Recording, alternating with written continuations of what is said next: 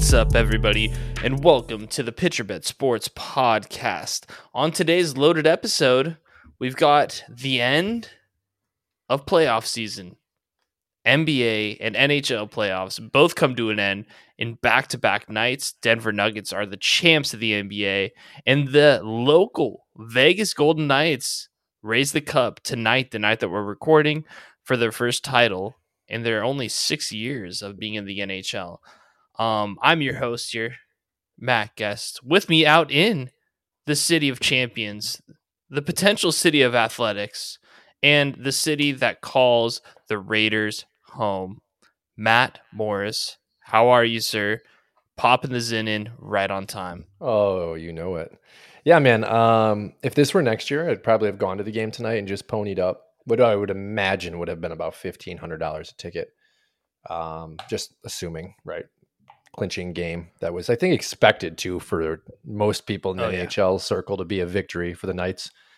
And God, was it. Like, I checked early, it was 2-0, checked a little bit later, 4-1. And I was like, damn, they're smoking them. Turned the game on. They score the 9th goal. It's like, okay, this is embarrassing. But yeah, man, very cool for Vegas. And a lot happened, right? And we'll talk about this in a little bit, but today, the state assembly passed the $380 million bill for the A's, having a championship on the same day, as well as, the boycott ending, which again, we'll talk about in a little bit. A lot happening for Vegas. And I think it's great. Like, they showed the outside of the stadium, the fan section, right? I think this has started to take on the last 5 or 10 years. And good amount of people down there. A lot of people, their kids, like letting the kids experience a championship. And yeah, man, just very, very exciting. And honestly, disappointing playoff ending for basketball and hockey, for me at least. I expected more out of the Panthers and the Heat. And man, Cinderella stories don't always have a nice ending. Great for Vegas. Yeah, I mean, for both the teams, it just seemed as if, the wind in the sails just finally let out, right? When I was in town this past weekend, we actually happened to watch the one Knights game where they lost. But even when they lost, you and I were sitting there drinking beers and just saying, damn, if Vegas just kept being more aggressive, they probably wouldn't have lost that game. Was that game 3? I think the game that they lost when we were watching. Yeah, that sounds right. Game 3. Yeah, they took their foot off the gas, and Florida scored a couple goals late and then scored in overtime. But the whole time, and you and I we obviously don't talk hockey much on this podcast, but you could just tell by the body language, the speed, the strategy that the Knights looked better from, once again, our novice perspective. And yeah, man, what a great pro season for South Florida, right? If you're a Florida Panthers fan, a Miami Heat fan, yeah, it's a bummer you didn't win it. But at the end of the day, what an electric past month and a half for both of these teams. Miami Heat beating Milwaukee, one of the biggest upsets in the first round in NBA history. And then for the Florida Panthers to beat the Boston Bruins, who had the best regular season record of all time. And I think the most points, or the second most points, in one NHL season ever. Once again, kind of novice on this, but awesome season. Sucks to see both of them go down. And I agree with you, Matt, because we were both looking for something amazing to happen, right? I was just waiting for Butler to do it, waiting for the Heat to get hot again and do something that we've been expecting them to do that they did all postseason. And the Joker and the Nuggets just didn't let it happen. And obviously Vegas tonight, 9-3 or 9-2, whatever it was. That's an ass beating. Well, and this is a conversation I've had a lot over the last couple months, where it's like, you can go through a couple teams and you can upset a few teams. This is for both the Panthers and the Heat. At some point, though, when you continue to play good teams, you're going to slip. Yeah. And you look at the Heat, Milwaukee's a great situation where, hey, Giannis hurt himself, momentum may have shifted. Okay, got that series. Boom, move on. You go against, who was the second round? They beat the Knicks, but they're better than the Knicks, for sure. Yeah, sure. They beat the Knicks, right? So that was kind of a blip. Celtics, right? Like, out-coached and out-dogged the Celtics. Come up against the third good team that you're going to play, the best of the three. They just wipe the floor with you. And from the Panthers' perspective, Hockey's a much more physically grueling sport. I mean, they lost their best player who didn't play tonight, right? Like, it's been such a brutal postseason that I think the physicality probably wore on them, having to play Boston, having to get to the Stanley Cup Finals, and then to go up against a team that, I don't know if we've talked about this on the pod yet, but completely manipulated the cap so that they basically had a star player on their roster that didn't have to pay for him, which was explained to me via the collective bargaining agreement. And I'm, again, more novice than even you are, basically states that you don't work against the cap if you're on like the IR. And if you're activated for the postseason, they don't get paid salaries in the postseason. So there is no salary cap in the postseason. So if you IR Aaron Rodgers until playoff game 1 and you unactivate him, that's $55 million that you get to add to your roster during the regular season, have with you into the playoffs. And then Aaron Rodgers is back on the roster. Yeah, that's crazy. That's essentially what the Knights did. And it's actually something that like makes me want to be a hockey fan and learn about, because I love that shit. But this is something the Knights did. This is something the Lightning have done over the past couple of years, I guess, from a really big hockey fan that was explaining it to me. And it's basically the strategy of how to win a Stanley Cup right now, because you get an extra star player. Stone tonight had I think it was the first hat trick since 1922. It's 101 years, and in a closeout Stanley Cup winning game, or like to win the championship. That's pretty incredible. Yeah. But yeah, man, like dominance. Like, you saw the Knights dominate. You saw Denver dominate. You saw Jokic dominate. I didn't watch much of the hockey, but Stone tonight dominated.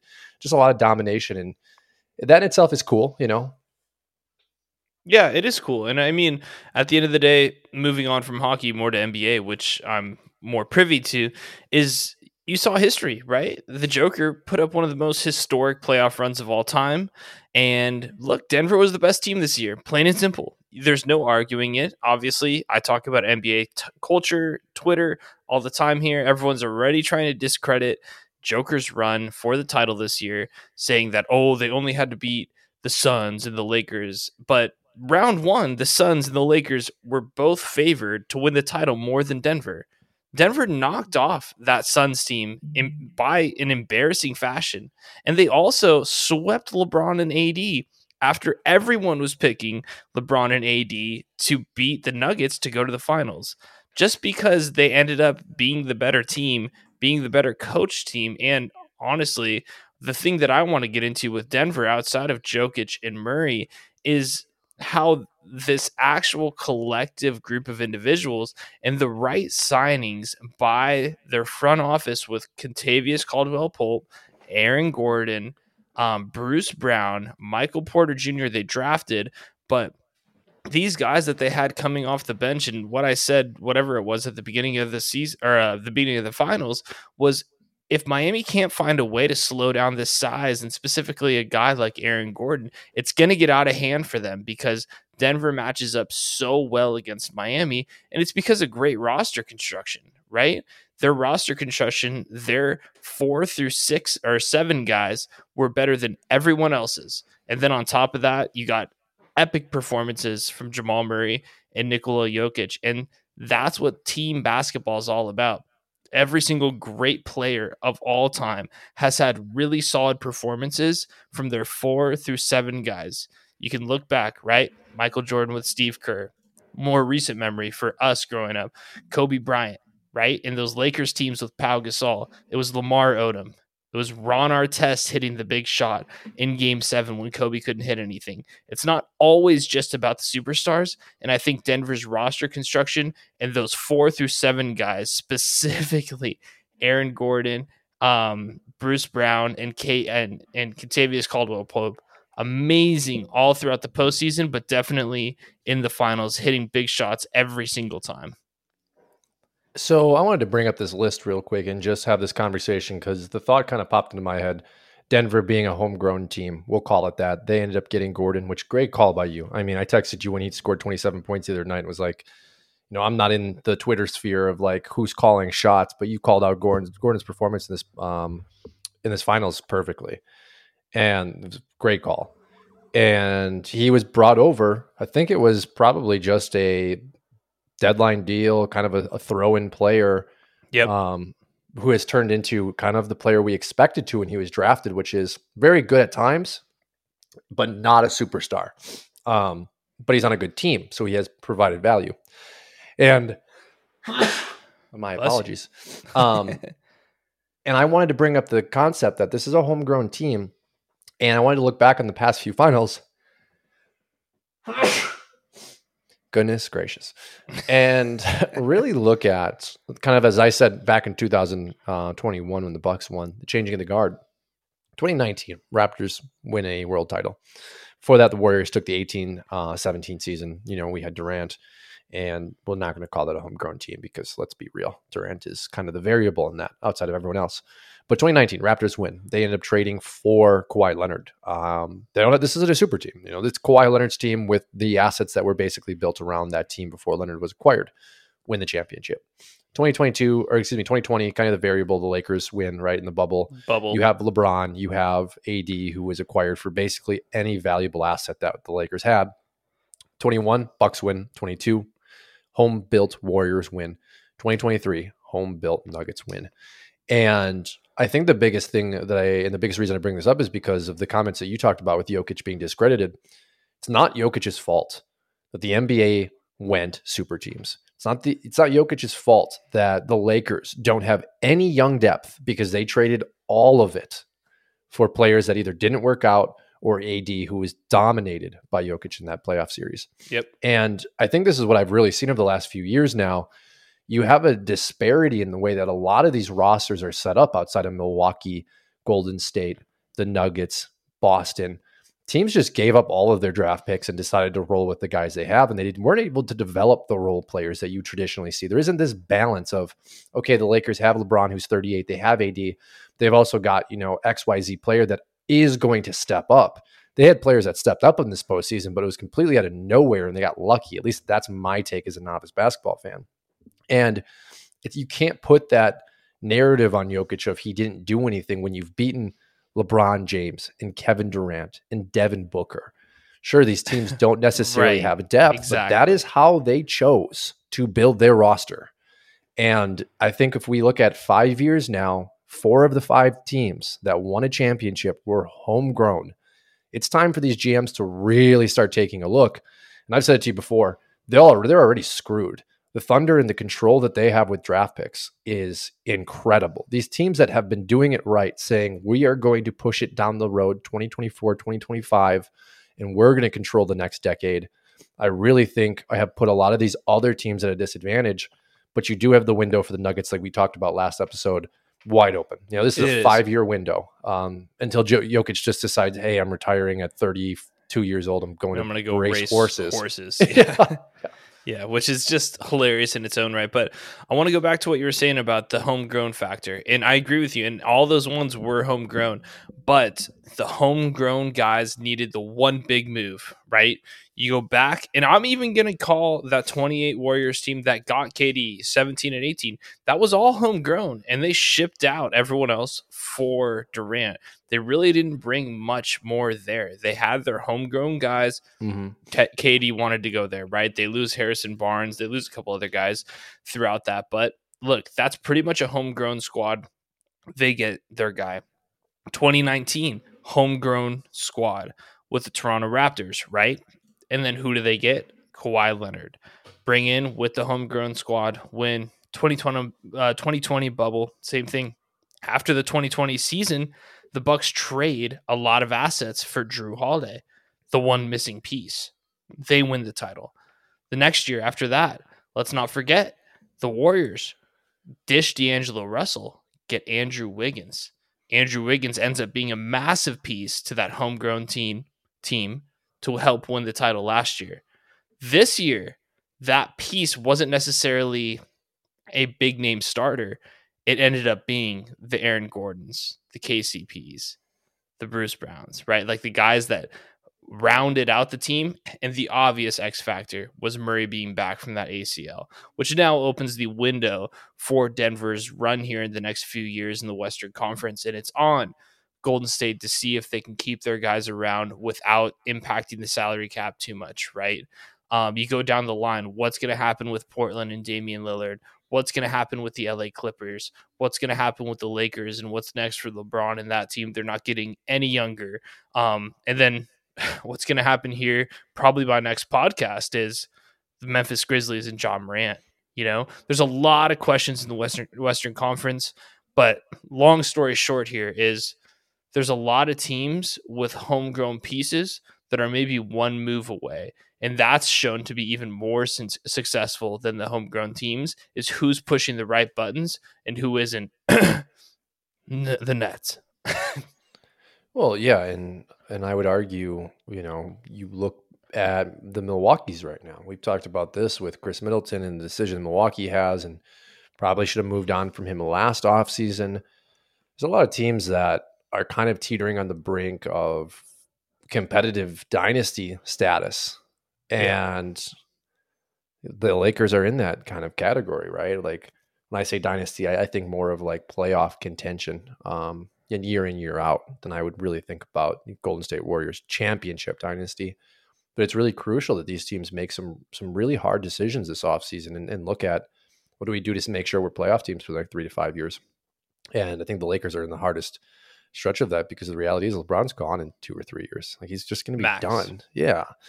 And also kind of, I think the importance of what you talked about with it being the small pieces. These are things that the Milwaukee's and the Golden States and then the Miamis have been trying to do with bringing in this key player, but the problem is that they leave, right? Like at the end of the season, the team doesn't have enough cap where they can hold on to a guy like Ingles. I think from Milwaukee is a good example. PJ Tucker from Milwaukee, great example. Right. Gordon's acquisition, like I even thought back when he was moved over there, I was like, damn, that's super sneaky. Like controllable player, hasn't really produced in the NBA, going to have a smaller contract and be able to hold on to him for a little while. Like that's the kind of interesting pair with Jokic too. Yeah. Like how is that going to work? Two bigs really isn't normal for NBA, and Gordon isn't a 3-point shooter. He's kind of a floater out there, especially with the Joker at the 5. And lo and behold, you got to play the Heat, who literally don't have another big man besides Bam Adebayo. And here we are with this massive, massive mismatch that works out in their favor incredibly. Because Gordon can defend too. He's a very good defender. He played great. Denver looked amazing. They were great all year. Well, and I said this to you when we started this kind of coverage on this finals, which is Jokic needs to get when Giannis got his. Like you build a team with a superstar who is MVP caliber, has won MVPs. Your city deserves it. And put aside how Jokic feels about winning a championship. Like, Denver got theirs now, and the NBA can change however it has to change. Whether he gets another one doesn't necessarily matter. Like the Nuggets got everything they could have from a lot of luck that was drafting Jokic. And, same thing for Milwaukee with drafting Giannis, we've talked about. But you bring a championship to a smaller market, you've done your job as a career. Your career is solidified in gold. And then what did he lead the postseason in points, rebounds, assists? First player ever. First player ever to do it. Yeah, dude, he's special. It's an all-time performance. All-time performance. Congrats to the Nuggets. Congrats to the Golden Knights. Honestly, congrats to South Florida too. A tough loss, but I think I'll save some Jimmy Butler stuff later down the line. I think it's obvious he fell a little short. I haven't dug deep enough into what happened. I wouldn't be surprised if it came out that he was playing injured from that rolled ankle, I think game 3 against Boston, because he did sit out in game in that series. Ultimately, the Heat going 7 games and not being able to sweep or end Boston in 5 games, I think that really, really hurt them coming into the NBA Finals. But it is what it is, man. And we're moving on to your future baseball team, maybe your new second favorite team, the Oakland A's. So I'm going to pass this over to you. Tell me a little bit about this sit-in boycott the fans did today, as well as the bill, or I don't know if it's technically a bill, whatever happened out there in Vegas for the money getting approved for the Oakland A's to come to Las Vegas in, I don't know what year. Yeah, I think right now it would be 2025 season they would hit Vegas. I'm pretty sure their lease at the Coliseum is ending 2024. So it sounds like they'll play in Oakland next year. And then the plan is for them to come to Vegas 2025. They're actually going to play at the new AAA facility that is in Summerlin, Las Vegas. It's the ritzy area where all the rich people live. It kind of sucks if you ask me, but Anyways, bill had to go through Senate like anything for public funding. $380 million was the requested amount. It passed Senate today, vote, I think 12-7, 12-8. Some tweaks were made, and that's really all the article that I read today kind of alluded to, is that tweaks were made to protect the taxpayer. I'm assuming there are clauses in place that basically require the A's to stay here for X amount of years. I know when Milwaukee did theirs, the Brewers weren't allowed to relocate until the tax was done. Milwaukee's tax rate, I think, was like 0.5% for Miller Park. But I would imagine it would be similar here in Vegas. Has to go to state assembly, which is a 44-person vote, which is what I read. And then once it passes state assembly, it goes straight to the governor, who is our former sheriff. He is a Republican member. So he's been the one pushing this heavily for us to get the A's, because it's just good for business, right? It's a very Republican 100%. style run. And ironically, today was the Oakland A's fan base's, anti-boycott, which was, let's all show up. Let's all sell the team shirts. Let's just, completely crap on the owner, that is Fisher, who is a dick, but it's business. I understand what he's doing here with moving to Vegas. It significantly raises the value. And you and I have talked, anyone that's listening should know the current state of the Bay Area. For business owners, it's not great. Like, it's just a reality of life. And they were able to pull 27,000 fans today to their game. And they were competitive in this game. I didn't actually see they won recently. Did they 7 win? straight? Yeah. So they won today. Everyone had a sell t-shirt on. It was great. I said, Yeah, you got to have one cool. guy. One guy should be out there with a "I'll buy it" shirt. Like, I'll buy the team. Yeah. But I think ultimately, and you and I spoke on the phone about this today, fans can have an impact on decision making, and things can change drastically with the movement of teams, as we've seen in the past, the sale of teams. And I said to you today, I think the biggest reason it passed through state Senate today was Vegas is just looking at this like, we don't want momentum to build for a possible buyer to come in and for them to stay in Oakland. And now I thought that was probably 0.001% of the chance things can grow. So getting this deal done and for the A's to move to Vegas is important, not only for the Vegas market, but for ownership of the A's. And the more traction you get from A's fans just makes this messier. So if they can get a finalized deal sooner than later, I think that's for the best. I think probably in the next month we have a finalization. Once that financial deal is officially in place, then Major League Baseball owners have to meet and approve the relocation for Mr. Fisher and the A's. And once that's approved, it's done. Then they will be officially on the move. And I think things will then settle down. Once the fans of Oakland know their team is gone, there's no going back. The financial agreements are in place and the loans start to actually be handed out.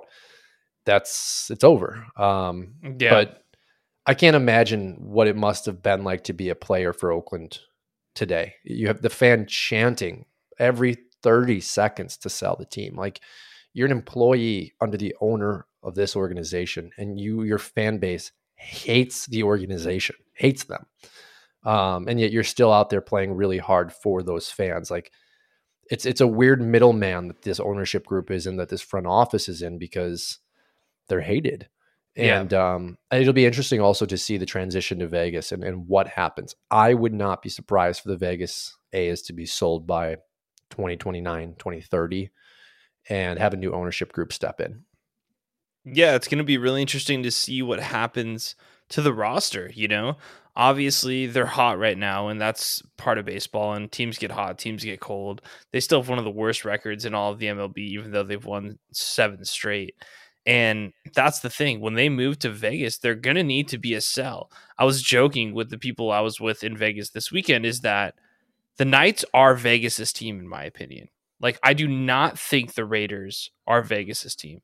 The Knights were the first team that put Vegas on the map for professional sports, showing the world that, hey, this isn't just a city where you're hungover for 3 days after you leave. This is actually a really, really good town with great loyal fans. And in 6 years, they've brought a title to Vegas. And I know they've lost 1, potentially 2 Stanley Cup finals already. They've been competitive for 6 years, and they're always sold out, one of the main attractions on the Strip and in Vegas. The Raiders is the NFL, and it's all that, right? But the A's, they're going to be in Summerlin, to your point. They're not going to be anywhere near the Strip right off the bat. Their roster is Garbage. we'll say below average right now, right? Respectfully. And you need to get butts in the seat. You're getting all this public funding. I know it's not $7 billion like they were asking for in the Bay Area, but 360, 370 million, that's no chump change, right?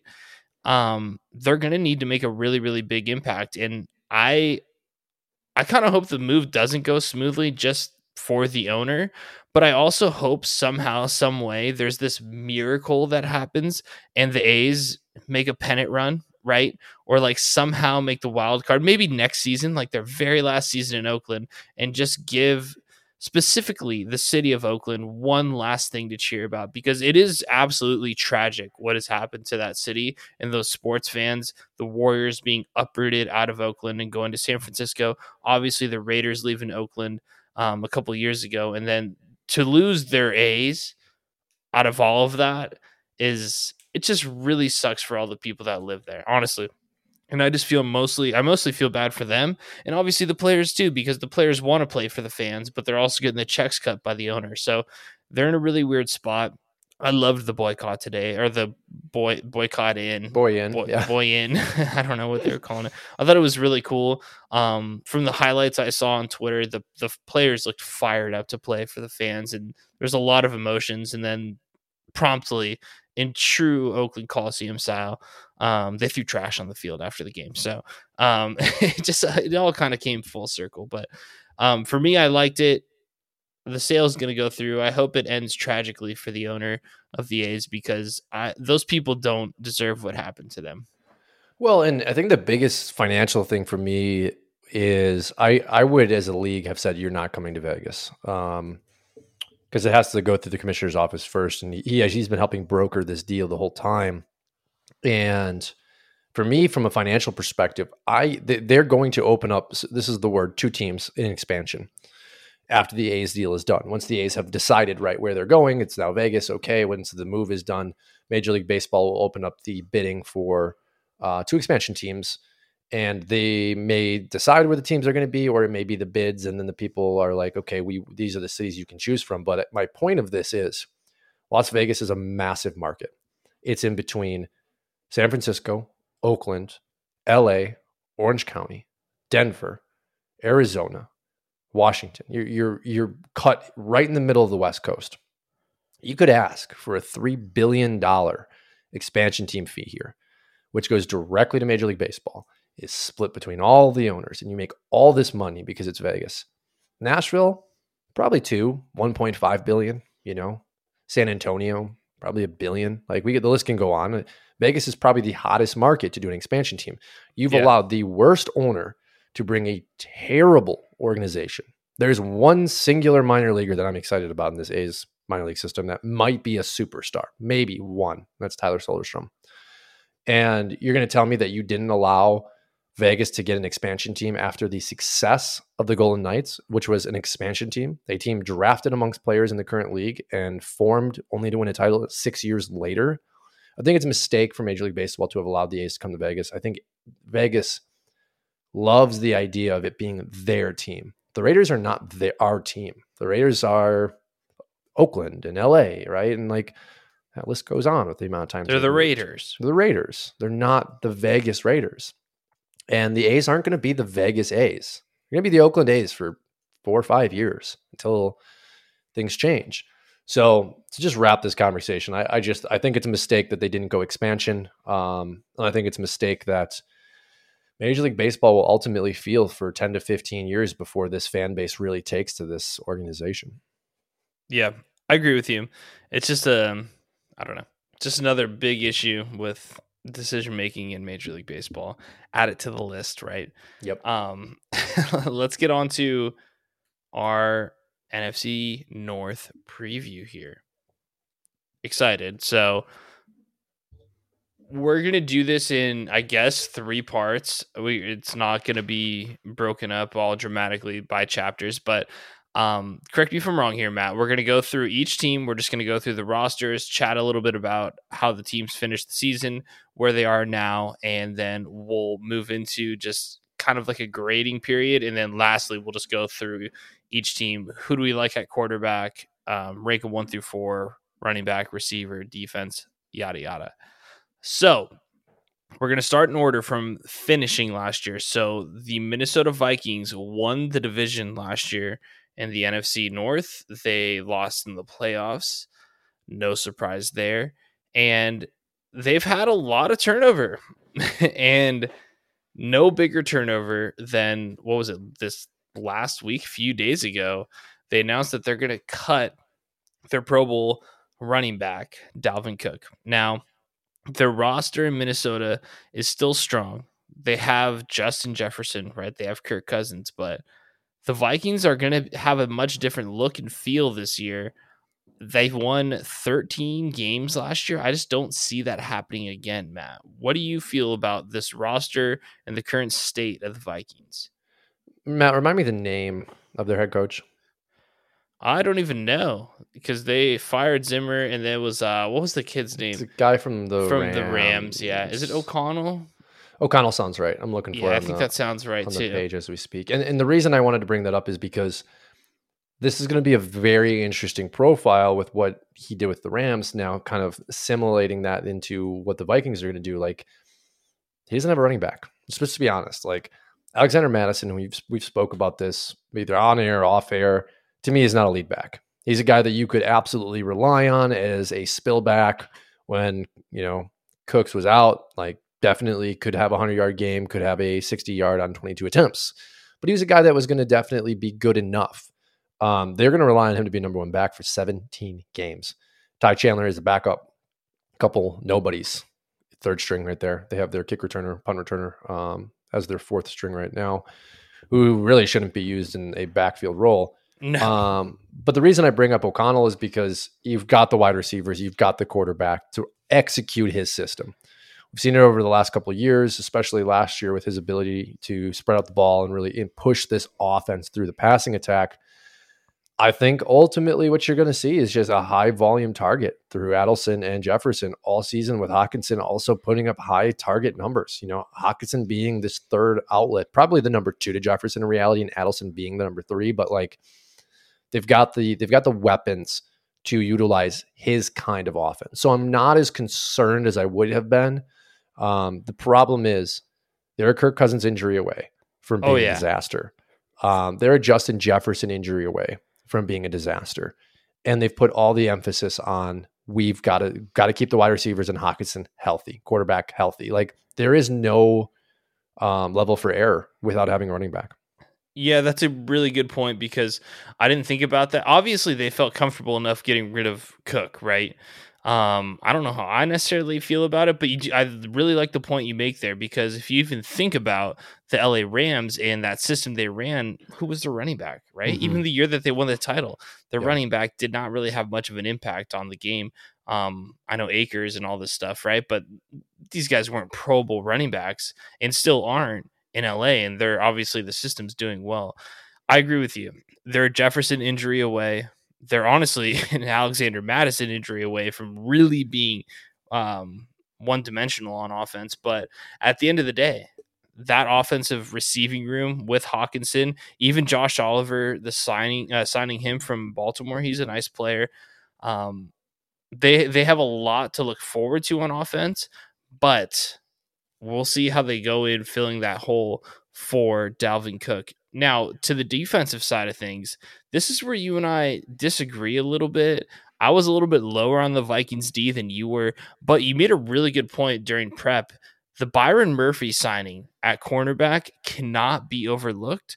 Definitely an upgrade from Patrick Peterson, even though he's an absolute legend.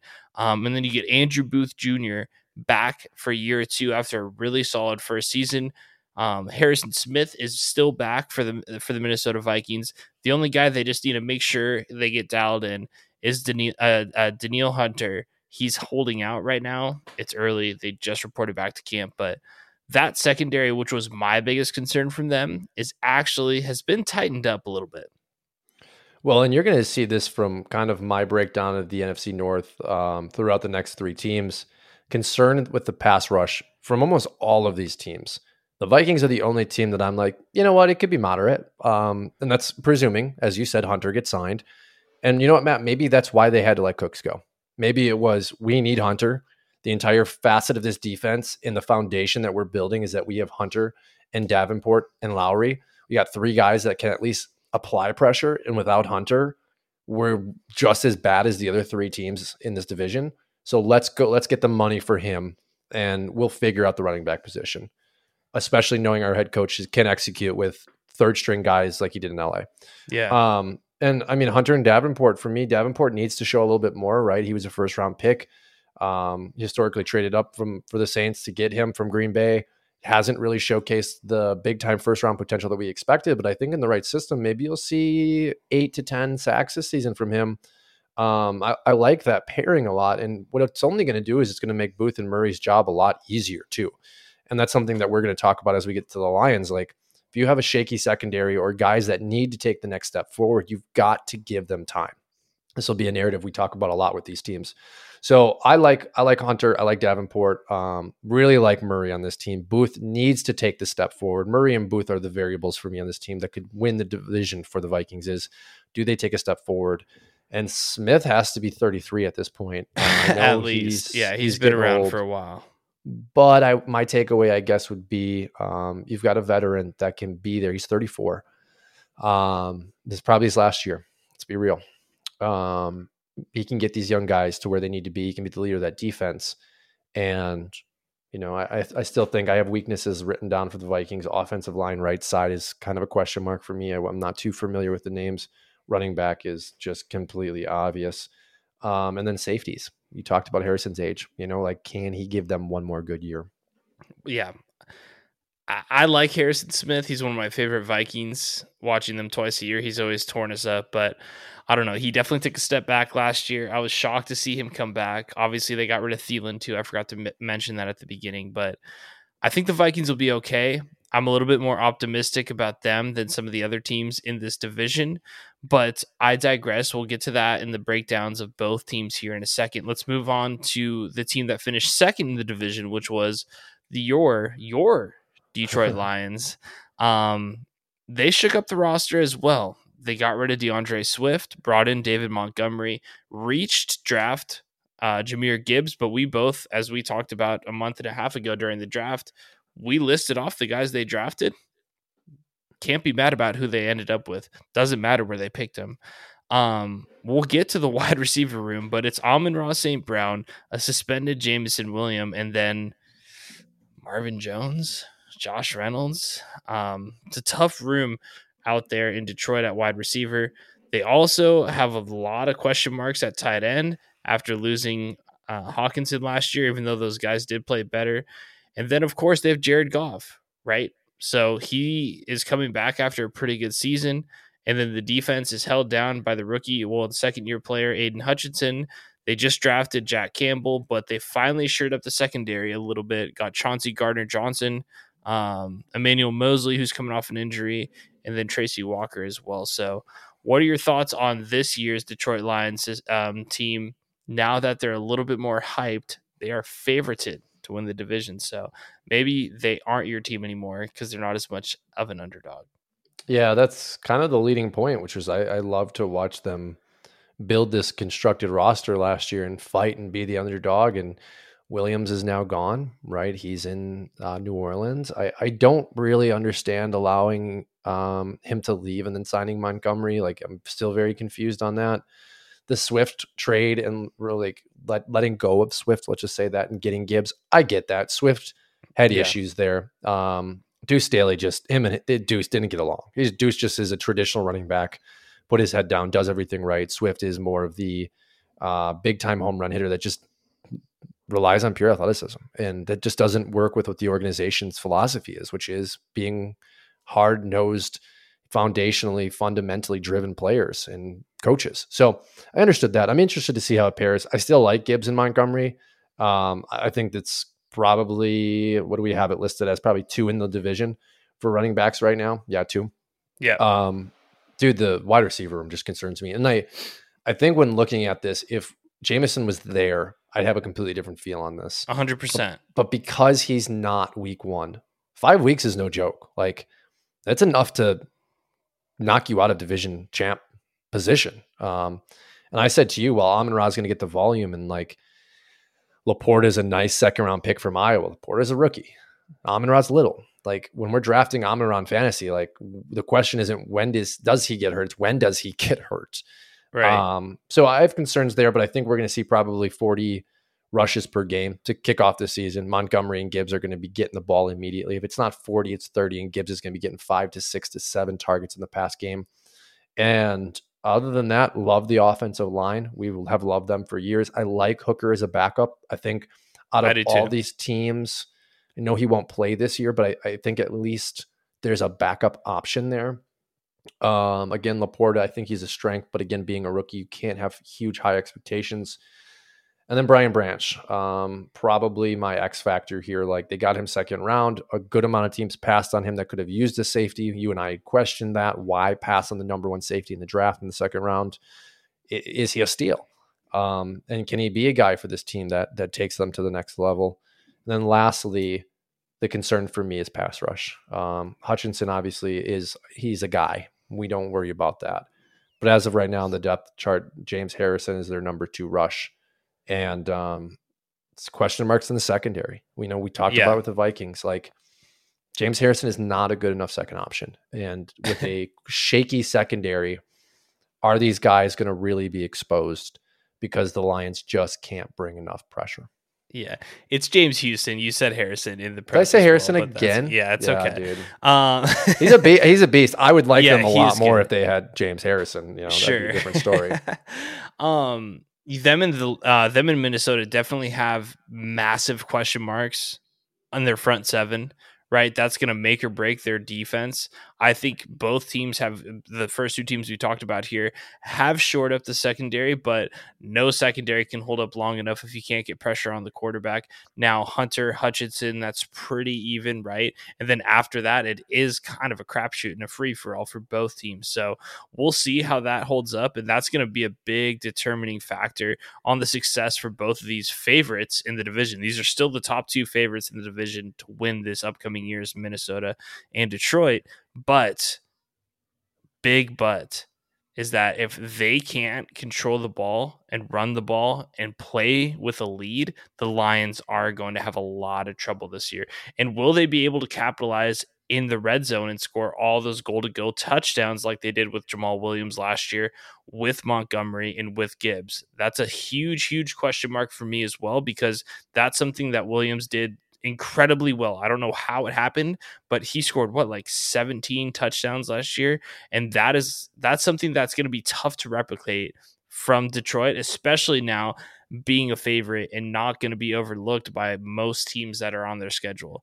I still like Detroit, but the question marks are big and they're very concerning for me. And then there's obviously the Jared Goff factor, right? Like, what Goff are we going to get? Is he going to be able to play outdoors? Because we know he plays good at home.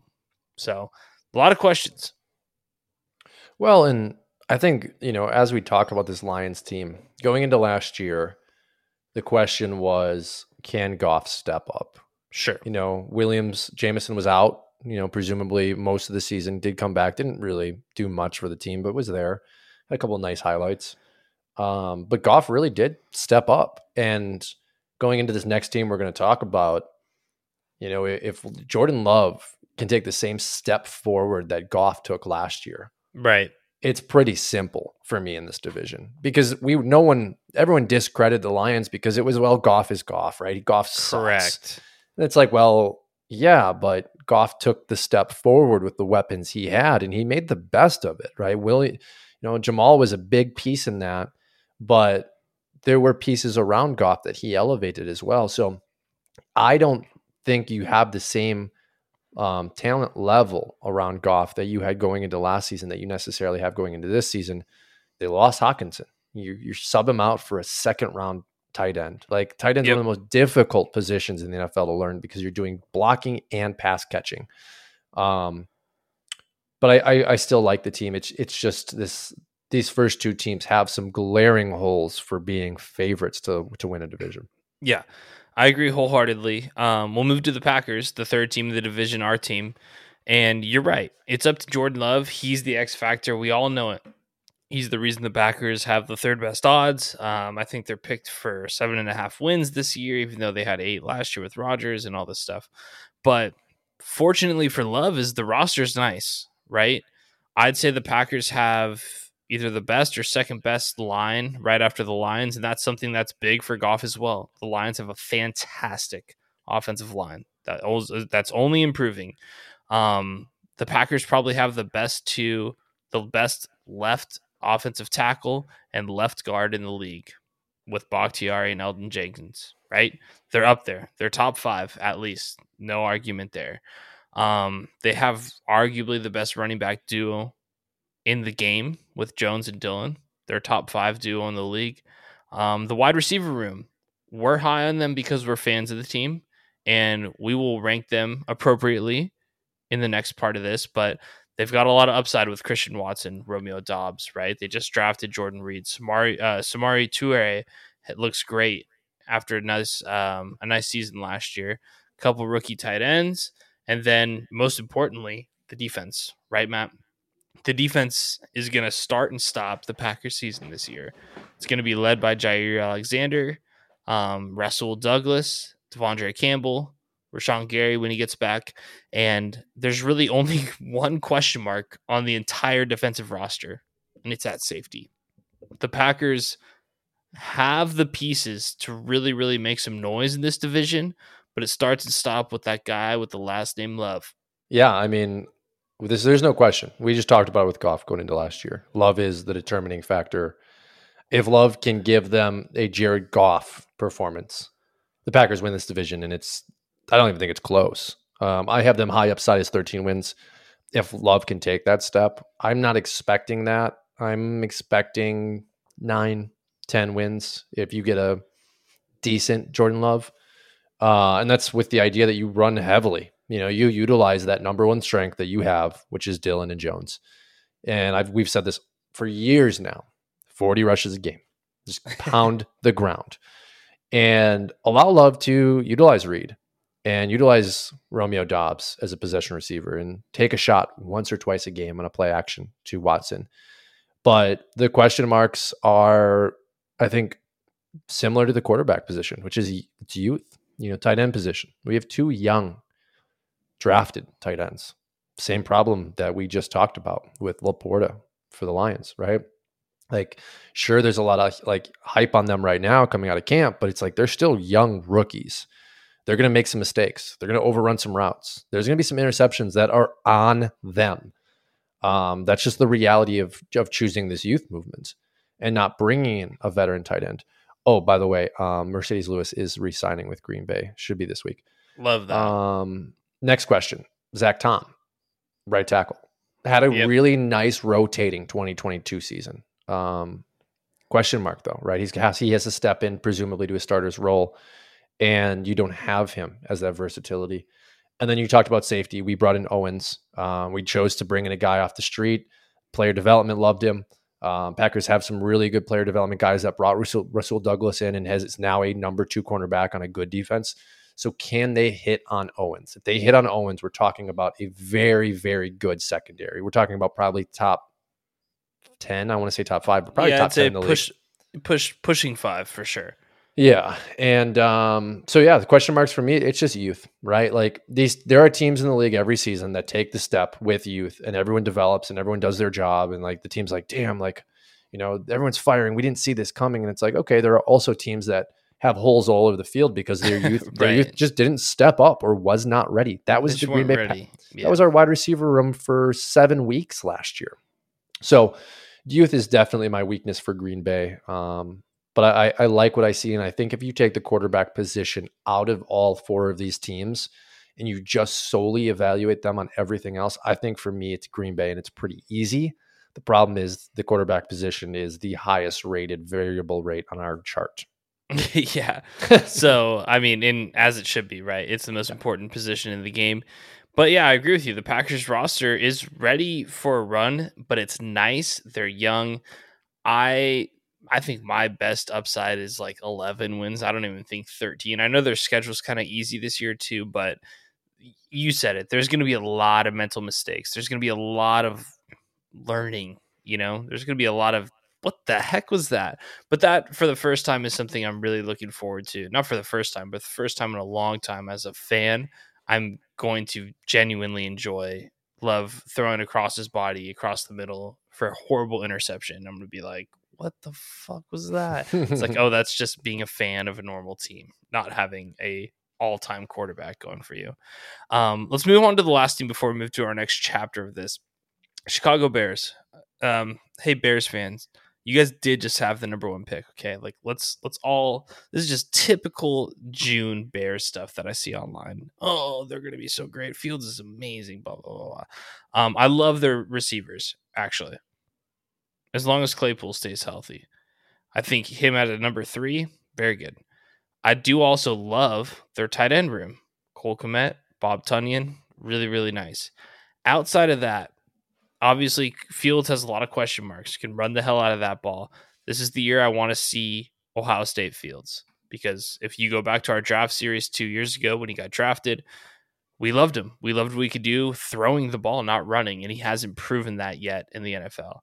Their offensive line, atrocious. A lot of question marks. Tevin Jenkins needs to come back healthy, and their rookie needs to hit this year.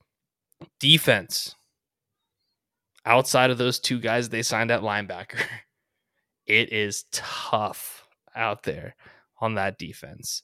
Edmonds and Edwards are going to have to play at an all-pro Brian Urlacher level for these guys to be competent, in my opinion. I think undoubtedly the Bears are the worst team in this division, roster-wise. If Fields can take this Pro Bowl jump that they need from him, I think they have a shot to make a run at the division. But I unfortunately need to see it before I'm going to project them any farther. But this roster, like you said, you take away the quarterback from this roster, it could be better. It's bad. But they're still rebuilding. They are. They had the number 1 pick, Well, and listen, again, it's June. TikTok, Twitter, absolute nonsense right now. Oh, yeah. And going through the depth chart, I try and be as neutral as possible, especially with doing the North, because we are Packer fans. Right. Anytime you see a rookie starting at cornerback, you're scratching your head a little bit. You're like, uh-oh, this isn't good. Even when the Packers just 2 years ago had theirs. Stevenson out of Miami, 2nd round pick, cornerback 2 right now, slated depth chart on CBS. Don't like that. Johnson crosses the field from him. Pretty good player. I think he's an absolute starter. I would love him to be a number 2. I think being a number 1 it's okay on a rebuilding team. As you said, Edmonds and Edwards, they've had their own issues in this league, and they got signed for a lot of money. They're going to be out there having their hands full at times. And yet here we are again questioning, where's the rush? Where's the pressure coming from? And while, yes, I think the wide receiver tight end position is a huge strength, Fields' accuracy has been in question his entire career. Does he take that step this season?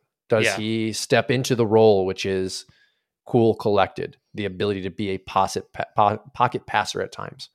Claypool did not look good after the trade. No. Do we see that change? I expect for him to have a better 2023, but did they just give up arguably the first pick in the 2nd round for nothing? But again, you talked about it, rebuilding. They made the trade down from 1 this season, accumulated assets. They are probably 2 years behind where the Lions were. So realistically, I think putting these expectations on the Bears is unfair. I don't think the Bears probably have these expectations. If you were really to sit down at the front office and say this is the season though, where Justin Fields is either in or out. If come week 17, he continues to showcase himself as an elite level runner, but not a passer, I think the Bears have no choice but to move on from him with the accumulated assets in the draft that they have, because you can't just continue to go through the cycles of a rebuild like the Bears have been going. And it's a new front office as well. I think they are probably going to evaluate this a little differently than the former front office did.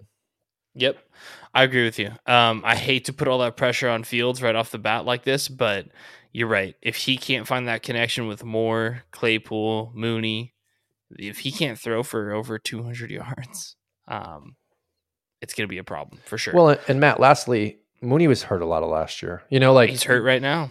He's hurt So right is now. Claypool.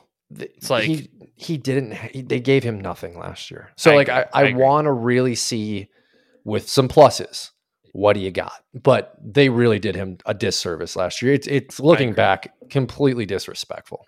I mean, they were running him 15 to 20 times a game. Like, what is he supposed to do at that point besides try your best to stay healthy, which he actually did pretty well at. Hurt his shoulder, but not bad. Okay, I'm going to pass this over to you for the little grading scale criteria.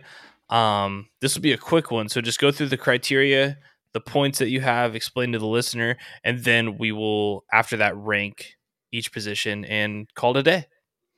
Yeah, so this is, we literally did this for about 10 minutes. I think this would be something fun for us to do and like really grade out for the full NFL. Maybe this is something we do later in summer, put a little bit more thought into it. But we basically just said from the quarterback position, running back position, wide receiver, offensive line, and defense on a scale of 1 to 10, what is the importance for an NFL team?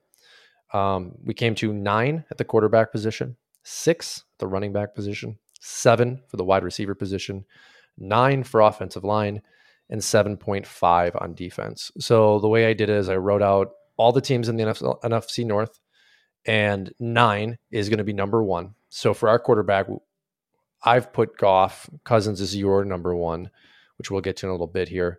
Not much variance there, but it basically went 9, 8, 7, 6. And the reason I would like us to dive a little deeper into this is because I think we could probably say, okay, on a scale of 1 to 10, what is Goff really? But we did that each classification. So Goff takes 1 for quarterback, running backs, Green Bay gets 1, Lions get 2, Bears get 3, Vikings get 4th. That's 6, 5, 4, 3 in points. Wide receiver, Vikings win pretty easily there. They're going to get the 7 points. Bears are going to get the 6 with their trio. Packers are going to get the 5 points, and then the Lions are going to come in at 4. Offensive line, Lions take that at 9 points. Packers come in at 8, Vikings 7, Bears 6. And then defense, which was 7.5. The Packers are going to get the first grade at 7.5 points. Vikings 6.5. Lions, Bears follow. So I added all those numbers up just to see, okay, what does it look like from a data perspective, even though the data is a little flawed? And it's very close. Packers come in at the top with a 33.5 roster rating. Lions coming at 2 with a 32.5 roster rating. Vikings 3 at 31.5. So from 3 to 1, you have a 2-point variance. And then the Bears. Oh God, the Bears coming in at 26.5 roster rating. Which, I mean, that is pretty much how the actual odds in Vegas have it standing out too. So we'll get in a little bit more depth onto those numbers. But right now the Lions are plus 145 to win the division.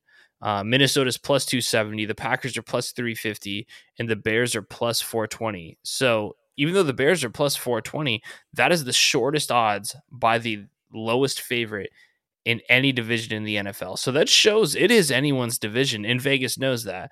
I think it is obvious that the Bears have, even to a novice football fan, unlike you and myself who watch every game pretty hardcore about fantasy, do the draft, blah, blah, blah, right?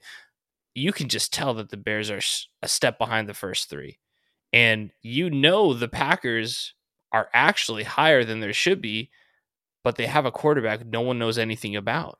So they have to be a little bit lower, right? It makes sense why Vegas is doing it, and also why our roster numbers here are the way that they are. But let's go back to the first criteria here that you and I did disagree on, is you're picking Goff over Kirk Cousins. I want to hear your argument for that, because I actually completely disagree with you.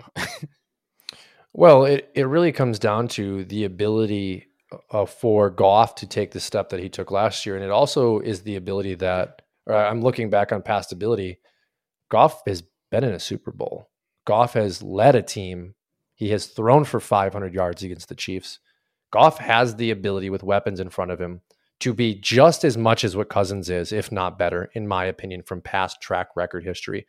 If you really look at the weapons that have been surrounded by Goff in Detroit, it's kind of been a bunch of nothings until Amon-Ra got there and kind of exploded onto the scenes. Hawkinson at times showcased ability. Jameson Williams is really going to be the first chance for him to have possibly an elite level wide receiver. And I think we could step into 4,500 yards Jared Goff. It's also that third level that we've really been looking for Goff to have, dating back to his time with Brandon Cooks. So I think for me, Goff takes the step because of past success, because of what he did last year, and because of repetitive mistakes and letdowns by Kirk Cousins. Kirk Cousins, I do not believe that he is a primetime player. I do not believe he wins the big time game. I don't have those same concerns for Goff. Not yet. Sure, lost in the Super Bowl, but he got to the Super Bowl. It's a discount on Cousins more so than it is a buy on Goff. Yeah, I mean, this is why I totally agree with you, is because I just don't think Goff was any reason that that Rams team specifically made it to the Super Bowl. Their defense was elite. They had a great running game. There's a lot more that went into it, and he pretty much lost in the Super Bowl. He played so shitty anyways. And then I don't really care about that, but the whole Kirk Cousins is not a primetime, big-time player is kind of getting squashed, and he is not the reason they lost that game to the Giants in the playoffs. He did throw for like 400 yards, multiple touchdowns, was the only reason they were in the game throughout the entirety of that playoff loss to the Giants. It's not his fault that his defense can't defend anyone. And that's my biggest concern with Minnesota is we're going to have that same exact issue that they had last year once the playoffs came around. And once they lost to certain teams in the regular season, even though they won all those games, think back to the game against Dallas. Minnesota offensively looked great. But then Tony Pollard, CeeDee Lamb, Zeke Elliott just scored all these points. I think Cousins has graduated from playoff choker and from primetime Kirk being a buckler. He's actually put up the best stats by far in the division. And if I'm going to bat preseason with any of these QBs in a ranking system like we're doing now, I think it's absolutely disrespectful to put Goff in front of Kirk Cousins. Kirk Cousins, yes, has had better weapons, but he's also played a better quarterback. Goff had one really nice year last year for sure, but I don't know. I think you're discrediting Kirk pretty hard. So yeah, but I feel like you're overcrediting. I mean, he has the number one wide receiver in football. Sure. Right? Like what does Jared Goff have? He's a 5'9" slot receiver. He's 5'9". Top 5. Yeah, no, he's not. Let's go through him right now. Top 8. Justin Jefferson, right? Sure. That's easy. Chase, easy. Diggs, easy. Devontae Adams, easy. Cooper Kupp, easy. Like we can keep going with this. Right. Cousins had less than 100 yards more than Goff did last year. 112 yards more. 0.8% completion percentage above him. Cousins is 35 years old this season. And he plays with Justin Jefferson. I understand where you're coming from with this idea that Cousins is better, but if you give me a game for my life right now, I'm not taking Kirk Cousins. I'm taking Jared Goff. He's 35 with a bad offensive line, no running game, like all of those things to get 35, no offensive line, no running game. Sure, but it's still having to perform at a level of a good quarterback. Like look at Rodgers when he had no wide receivers. He's still Aaron Rodgers, but he didn't perform at the level that we expected. And I still think Goff with Williams changes the profile quite a bit. Sure. Now we're not going to change each other's opinions on this. This is what it is. And I will say, even at the height of what Jordan Love can do this season, from my projections, I don't think he cracks the top 2 unless we see an athletically driven performance. I do think if Fields takes the step, though, it's pretty easily Fields. He could be number 1. Yeah. Yeah. I agree with that. That's why I put Love 4 and you put Fields 3, or you put Love 3. I mean, they're interchangeable. The question mark is so big on both of those guys, right? Because the only way Jordan pops into the top 2 or the best one is if he has his Mahomes breakout season. Not saying he's going to be Mahomes, but when Mahomes replaced Alex Smith and threw for 50 touchdowns or whatever he ended up doing that first season, like, that's the kind of stuff we're going to need to see from Love to be like, yeah, he's by far better than Goff and Cousins, which obviously you and I are hoping is going to happen, but realistically, he's not going to be throwing for the yardage and touchdowns that those top two guys are, because he's gonna lean on the running game. It is what it is. And kind of like translating what we were just talking about with the Goff and Cousins comparison is, you look at Mahomes, he stepped into a position with Tyreek Hill and Travis Kelce. You're talking about Love stepping into his position here with rookie tight end room. Right. And two guys he played practice squad with for a season, right? They, we love Dobbs and Watson, but taking the fan out of it, like, it's a very different receiver room in a second. Yeah, but it's a very different, like, comeuppance, right? Like, and that's kind of what I'm looking at when you look at what can you really project year one. Well, Hill and Kelce are elite level, probably at this projection Hall of Fame level players. 100%. It's very different when you have a what is it, fourth year? Andy Reid too. Yeah. Like, there's a lot that goes into it. Correct. I don't have much to say about the running back room. I think we nailed that. Green Bay is definitely number one. I think the biggest thing with the running back room is that this division is going to be one. I think maybe this will be my take for it. It's like the division may or may not be one in the running back room this year in this division, because Green Bay has a strong one. Detroit has a strong one. And I'm even going to put the Bears up there with a pretty strong running back room. Khalil Herbert's nice. I like the signing of Dante Foreman, and obviously Fields, right? He's going to be factored into that.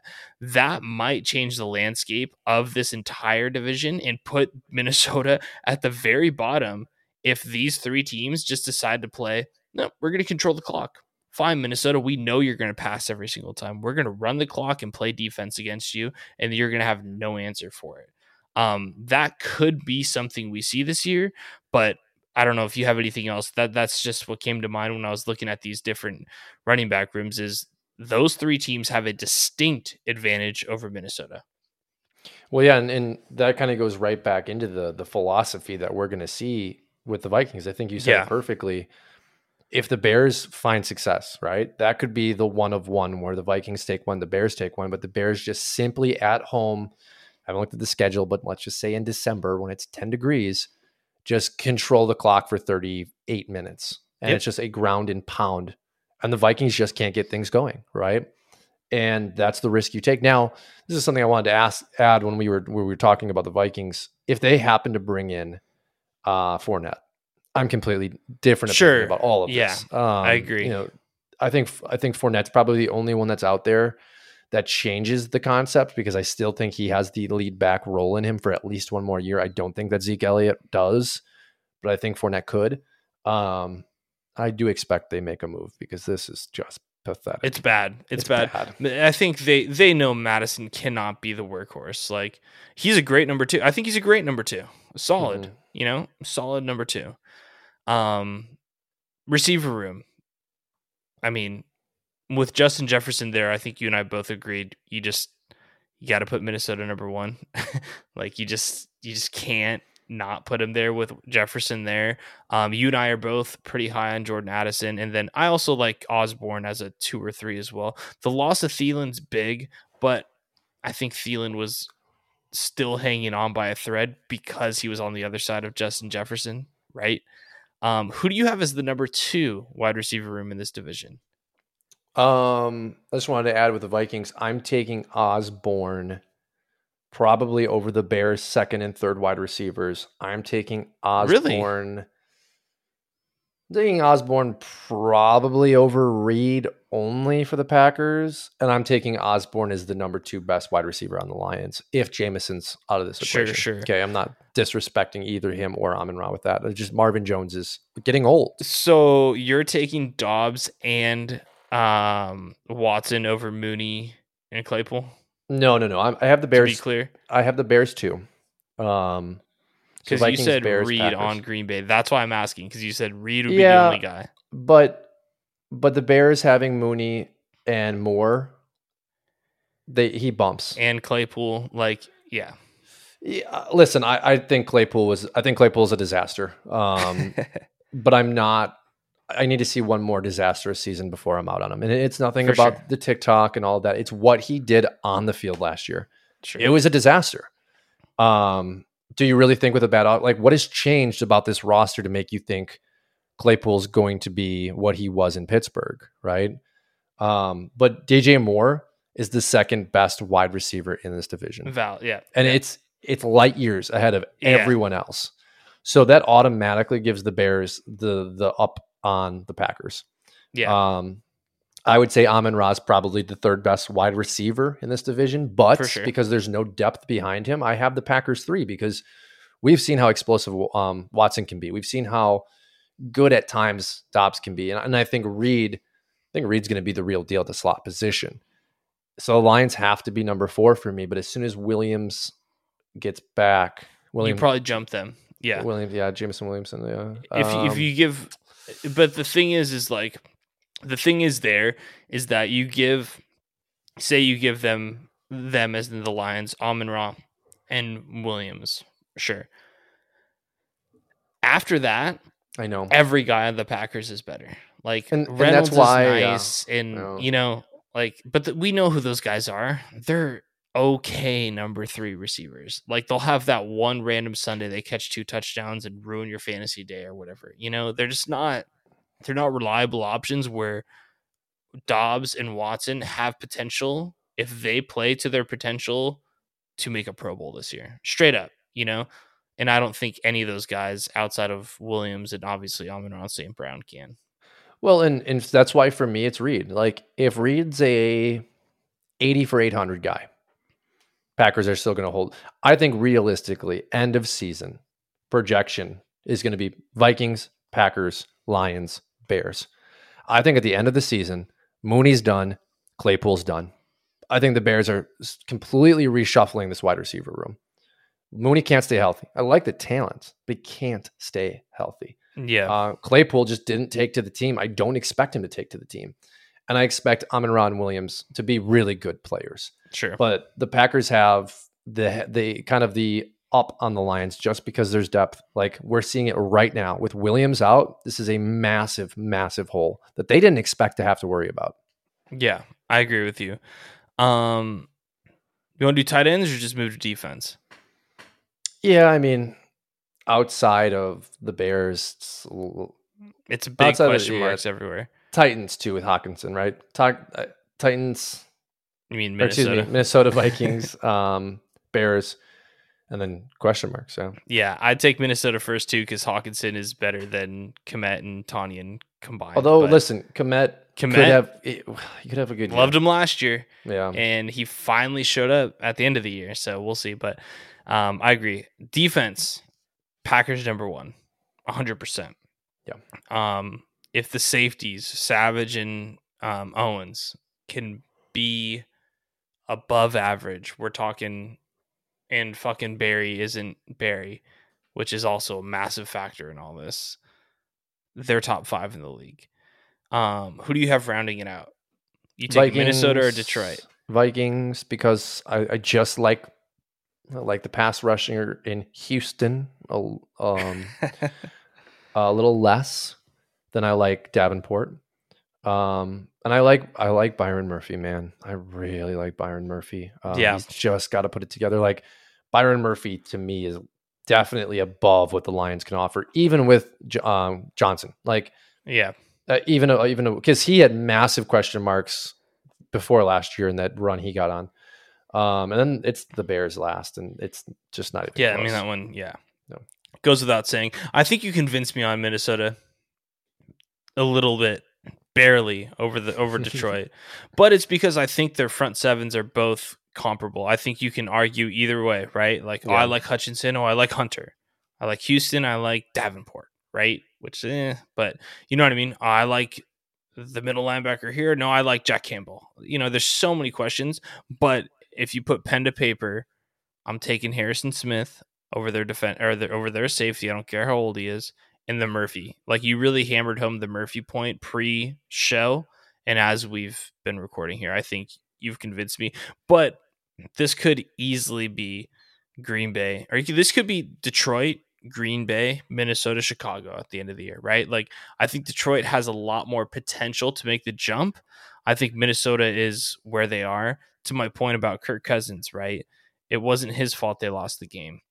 I don't think they made enough adequate improvements to shore up that defense, but Murphy is a step in the right direction. You're not going to have Danny Jones setting franchise records at the quarterback position against you. That's just inexcusable stuff. Yeah, and I think the same could be said in regards to like reclassifying these teams. I wouldn't be surprised if we see the Lions take a huge step back this season. Same. And I will pound it home every single time. The Packers had no choice but to draft the kid out of Iowa in the first round because Gary's out. Preston's getting older. Like, this league is built on pass rush, right? Like, that's the foundation of the defense. Yes. And the Lions just having Hutchinson. I'm so excited to watch those games because I'm excited to see what their defensive coordinator is going to do. Yep. Me too. Way too early to be like, oh, I'm picking this team. Way too early. So we will save that for freaking 2.5 months from now, for sure. But we're at 76 minutes, so let's call it. Everyone, it's been beautiful talking to you. Matt, it was great seeing you in Vegas. We'll be back next week talking to Matt in the City of Champions, in the City of Athletics. Have a good weekend, guys.